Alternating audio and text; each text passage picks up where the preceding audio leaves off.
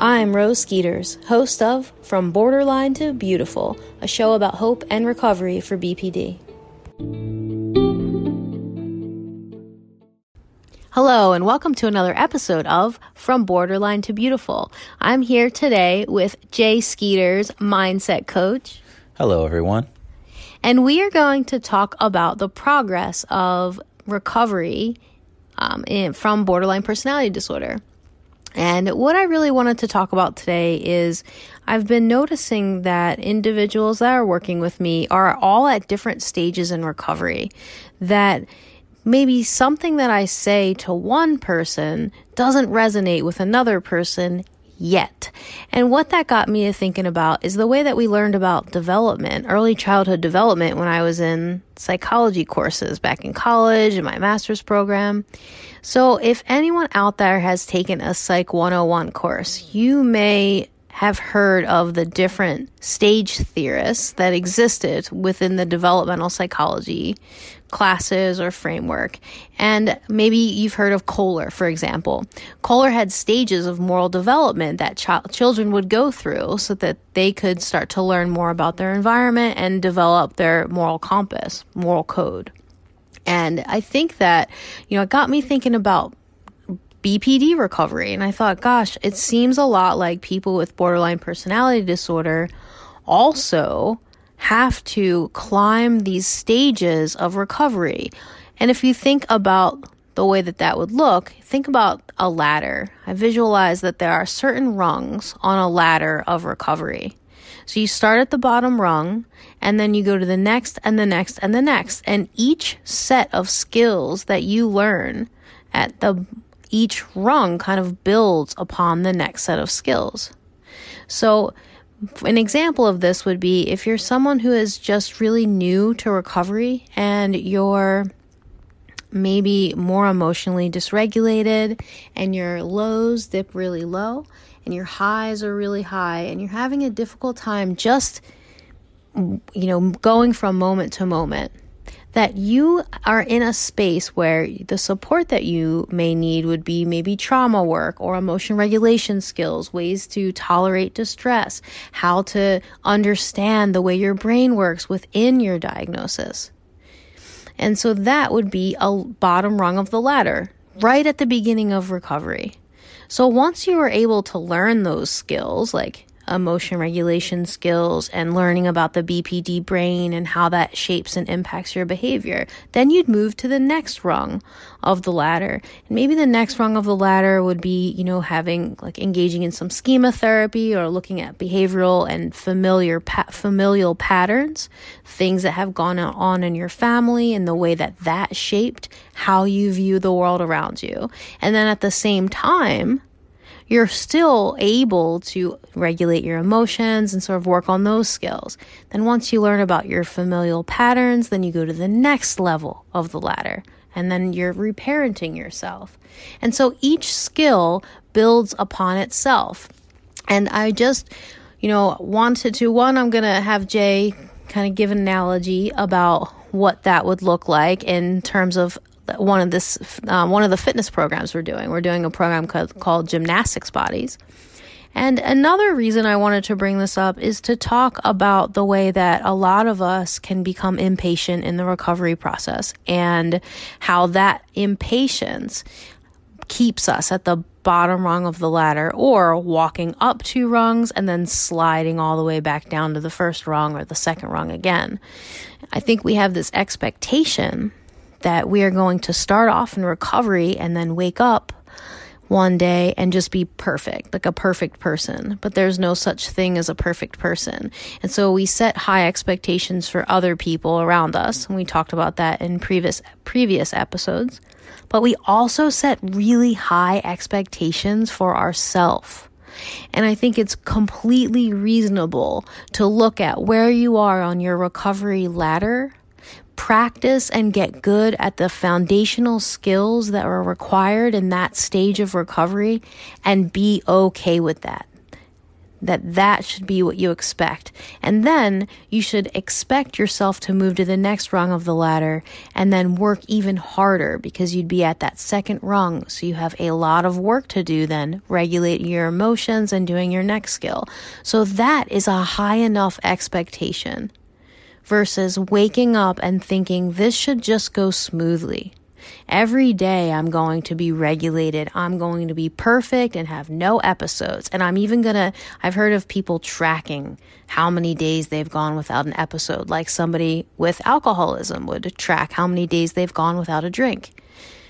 Good in theory. However, I think if you start thinking to yourself, I'm never going to have an episode again, when you have this sort of, hyperbolic temperament, sets you up to fail. So rather than setting these high expectations, what it would be best to do is to look at where you are at in recovery and then be okay with that and work hard, give 110% at learning those skills that are in that process, because that matters. So that way, when you get to the second, third, fourth, or fifth rung, you don't let go of all the progress you've made and slip down to the bottom rung. You have that solid foundation. You have 4 rungs that you worked really hard at, and you know them, and they've become habitual, the behaviors contained in those areas of recovery. So when it comes to getting good at anything, and sort of reaching that expert level, all of it is a reduction. And what I mean by that is, the expert at anything has made a lot of mistakes. And that's how they got to be an expert at what they have become.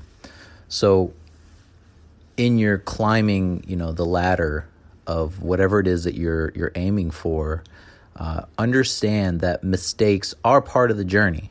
And the more you can recognize the mistakes, the more you can reduce those mistakes. And the more you reduce the mistakes, you'll find that algorithm, that way that just works great. And then you start to become the expert at whatever it is that you choose to do. As Rose had mentioned, we're following a gymnastic bodies program, which is awesome, because it takes you down to very basic movements. So it's designed for anybody, which is cool because everybody can follow along with a program like that. But it takes you all the way down to push-ups. Push-ups are not easy for everyone. But Rose did 100 push-ups before doing this program today. And when we did the program today, it calls for, I think it was 4 sets of 3 push-ups. Yeah. Mm-hmm. So after she did 100 push-ups, now she was asked to do 3 push-ups 4 times. So it doesn't seem like a lot, but the foundation of this program is doing things is as close to perfection as possible, because that's how you build true strength.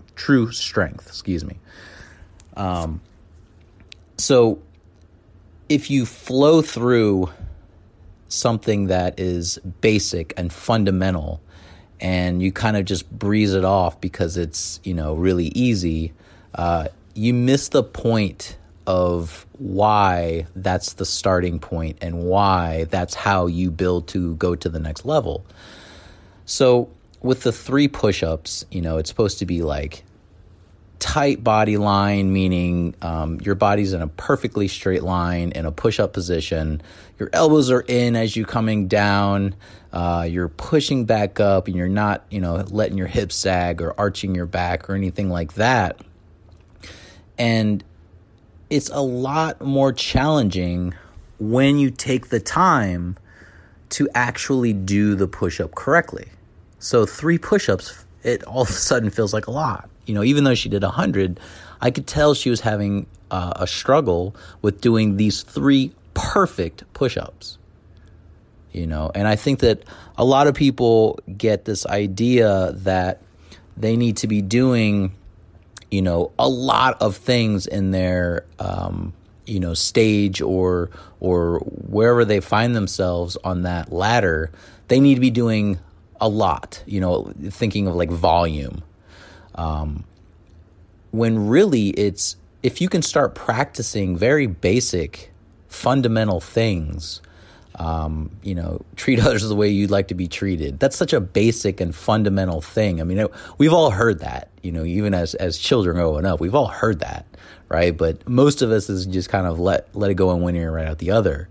But if you really think about that and you really, take your time with that thought alone, treat others the way that you would want to be treated, there's tremendous value in that. It sort of speaks for itself, but it's easy to take something like that for granted because it's so easy. So a lot of times we skip out on things that we think is just, okay, that's too easy. What's next? Yeah, I can do that. What's next? And we miss out on so much of that starter strength that we wonder why, we go to that, we want to jump to that next rung, that next stage or process or progression, and we're not ready. So we fail, and it's mainly because of your lack of preparedness. You should have stayed at that first rung. You should have stayed at that first level. 3 push-ups is plenty starting out. If you do them properly, if you do them with all of your intention and all of your focus, it's plenty. And even myself, I'm a personal trainer. I've been doing this for over 20 years now. And, I've worked out many, many times, and I still work out many, many times. And I made sure that those 3 push-ups were absolutely spotless. So I'm not looking to try to scheme the system simply because I'm bored or simply because I look at 3 push-ups like, I could do 3 push-ups when I was like 5 years old. Because if I do that, I'm missing so much value of just the fundamental baseline of what a push-up actually is. So I have to humble myself to bring myself back down to say, okay, I'm going to do 3 push-ups, but I'm going to do the best 3 push-ups I have ever done in my entire life. And that's how I'm going to treat it. So when it comes to anything in life, the basics are extremely valuable. So the same thing with the treat others the way you would want to be treated. It's easy to just be like, okay, yeah, I get it. Cool. But how often are you practicing that? How much have you perfected that? And we can all ask ourselves that question, myself included. Am I doing the best that I can with that? And being honest with that. And how could I improve upon that? So those are just a couple of ideas, a couple of questions that you should be asking yourself. Am I doing the basics the best that I possibly can? So I'm, thinking that a lot of people are going to say, but I'm a perfectionist. So I try not to be a perfectionist. And what I'm thinking as the answer to that is it's a different kind of perfectionism, right? So the way that I'm thinking of it is if you are somebody who's a perfectionist and you have BPD, so you're spinning your wheels and you're not getting anywhere in recovery because you're trying to be perfect, that's different than what Jay's saying. You're looking at this big picture expectation of something that you'll never get to because perfect is impossible to achieve. And I think what he's saying is different. He's saying that there are, you want perfection in the skill that you're trying to master. And here he can speak on that too. Absolutely. Because the phrase is, that I hear commonly is practice makes perfect. Well, I don't necessarily agree with that. I think perfect practice makes perfect. Like you could practice, okay, we'll go back to the push-up. You could practice your push-ups hundreds of times. And unless your push-up is clean, it's perfect, as close to perfect as you possibly can, you're not going to have the perfect push-up. So that's something that is we should be striving for perfection, but understanding that when it comes to regards of a personality or just a human being, there is no perfect human being, so we can look at all of our flaws. I can look at mine as well and see I'm not perfect either, but the things that I see myself doing that are, quote unquote, imperfect, I'm going to try to reduce those. So that way I can, approximate myself closer and closer to perfection, even though I know that perfection will never be attained. Yeah. So even though, and I think I'm kind of laughing a little bit because I think some people will still say, because they've spent a long time thinking like I'm a perfectionist. And so, well then, Jay, how would I know if my push-up was perfect, if I was always striving for perfect? And then I would just spend all this time doing all these push-ups and I'm trying to get perfect and it doesn't exist. So perfect becomes disordered, I think, in the mind of somebody with borderline personality disorder. So when you say you want to do something perfectly, you just want, I think it's just a different translation for the neurotypical brain here. When he's talking about perfect, he's not saying perfectionist. Sometimes I think that the perfectionist that people with BPD want is like, it's just not real. And then you get caught up in the fact that you can't get there, but you don't try those little things. I think that, I kind of said that earlier. Here you go. Yeah. And, when it comes to, perfection, what are you trying to make perfect is the question. If you're trying to make a relationship, improve on a relationship, your feedback will be your partner, right? And if you trust your partner, you'll accept their feedback. When it comes to doing something alone, like the perfect push-up, video. You're going to have to video yourself because 9 times out of 10, you're doing something that you don't quite know that you're doing until you watch that video feedback. So you can have your first person point of view, and then you could even have somebody watching you, and they could be your observer, and they can tell you the feedback on how you could become better or how you could improve or whatever. But that is a great way to really get honest feedback so that you can continue to improve or climb that ladder. Yeah, that's an awesome point. I like how you say that. So how that would translate for you guys into recovery would be that you would start working on a skill. Treat others the way you want to be treated. You could have heard that today and heard him said that, and it could resonate with you. That's where you're at right now in recovery. That's the rung of the ladder that you're on. So when you go, tomorrow, today, whenever you get a chance to sit down and sort of reflect on what we're saying here, you want to start to perfect as best you can that one thing. Treat others the way you'd want to be treated. And so maybe there are other things that you need help with in recovery.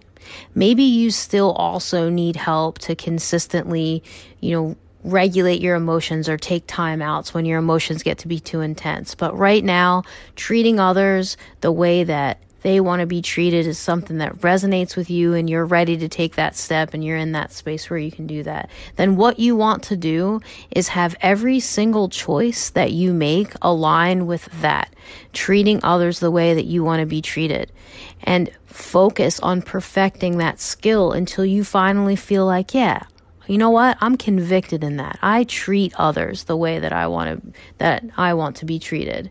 And then you can move on to the next skill. And that's really what he's saying, is that you have to do the right thing the right way, and strive for that kind of perfection before you can go on to the next skill and the next skill. And sometimes it's just a slow process, like 3 push-ups, 1 moral compass skill. And it's a slow process. However, it is the best way to get recovery that doesn't go away. Recovery that stays because you have this really good foundation of skills. So the other night in one of the groups that I'm running, we went back to basics, and what we started doing is I had them write good and bad on the top of their page, and we said, If you made a good choice, make a tally mark. If you made a bad choice, make a tally mark. Just so that you can start to bring into your awareness the fact that choices have consequences. So there's another example of something that you can do that is simple. Doesn't take care of, it doesn't fix all the relationships that maybe have gotten, bridges that have been burned since you started on your recovery path. Doesn't fix the fact that your kid's tantruming, none of that. However, it is a very valuable thing to understand whether or not you've made a good choice with a good consequence or a negative choice with a negative consequence or a bad choice with a bad consequence. Because every choice that you make is either going to lead you on the path of recovery or further away from the path of recovery. Right? And so if you can perfect that skill, get it to the point where you're convicted in it. That's what I mean by perfect it, where you're so convicted in your ability to do that, that becomes part of who you are. I know my choices. I know what choices are good and what choices are bad. And so when you go into shame spirals because maybe you made a bad choice, you're just going to refocus yourself on perfecting that one skill. So go back and make a good choice so you can put a tally mark there. And then once you've gotten that down pat, then you can go to the next level. And so there's really a lot of acceptance here, is accepting what rung of the ladder you are at and accepting the fact that it's going to take time and you have to be patient and you can't just breeze through these parts of the ladder and be like, yeah, you know what, Rose, I already know that I make choices. I know I make bad choices. I don't need to tally them up. You do. And you want to tally them up in a way that's like includes your entire day. So somebody had reached out and was like, so do you want me to, calculate all of the good choices and bad choices? And I was like, yeah, absolutely I do. It's 1 week of your time. Perfect this skill. So she had like 22 choices in a couple of hours. It was a lot of choices, but she was aware. She woke up. She brushed her teeth. Good choice. Good consequence. She's not going to have to go and get needles in her gums or deep cleaning. She went and she had breakfast. Good choice. Her blood sugar isn't going to ebb and flow now. She's going to have, she had a nutrient-dense meal to fuel her day. She had cleaned something or organized a cabinet that was important to her. Good choice. She got into an argument with a family member because, she was annoyed at something they unorganized. Bad choice. Bad choice, bad consequence, because now that there's an argument. Right? So it's just very simple. Start to look at what are the reasons why I'm in this space of recovery? What do I contribute to that? What are my choices and how can I make that change? So again, that's one example, and that's for people who are really still having a hard time understanding their purpose, finding their how and their why. And what I want you to start to do is stop becoming perfectionist about disordered things. Be a perfectionist at the things that matter. Perfect or come close to perfect, as close as you can, with whatever skill it is that you are working on right now, understanding that has to be something you're convicted in before you can move on, and that you will move on. Because once you learn a new skill, of course you'll be ready for the next one. So you want to just have some patience, take time, and enjoy the journey as much as you can. Any last words? Absolutely. And just understanding that we're all flawed. Every single one of us. There's nobody perfect out there. So understanding that we're all flawed, and really having a deep understanding that we all have something going on with us. So when we make a mistake, try not to get so wrapped up in the emotion of making a mistake, right? Think of it as just it's a miscalculation. Even with people, when you make a mistake with somebody or you start an argument or something like that, if you miscalculated something and you're wrong, there's no shame in that. Just admit that you were wrong. It's just like doing a math problem and you get the problem wrong, or you're paying for something, and I've done this many times. I'm paying for something and I don't quite count the money up correctly, and so they let me know that I've miscounted, and I just give the money. I'm not mad about it. I'm not thinking they are attacking my character and who I am as a person, my identity. So I don't need to feel the need to like protect my identity. So understand that when you make a mistake, it's just a mistake. Recognize that what the mistake is and move on. That it's a simple thing to do when you understand that you're not perfect, but you're trying. Thank you so much, Jay. I love it. It's a simple thing to do. It is. It takes practice, but eventually it gets easier and easier and easier. All of recovery really does. And I think, if you're hearing that about making mistakes and imperfection, and you're like, you know what, that's not easy, then maybe that's not where you're at. So hopefully you got a lot of great information today about things that you can do to propel yourself into recovery and to start having a bit more patience with the process. And we'll be back next week with another episode of From Borderline to Beautiful. Thanks, Jay. Thank you for having me on.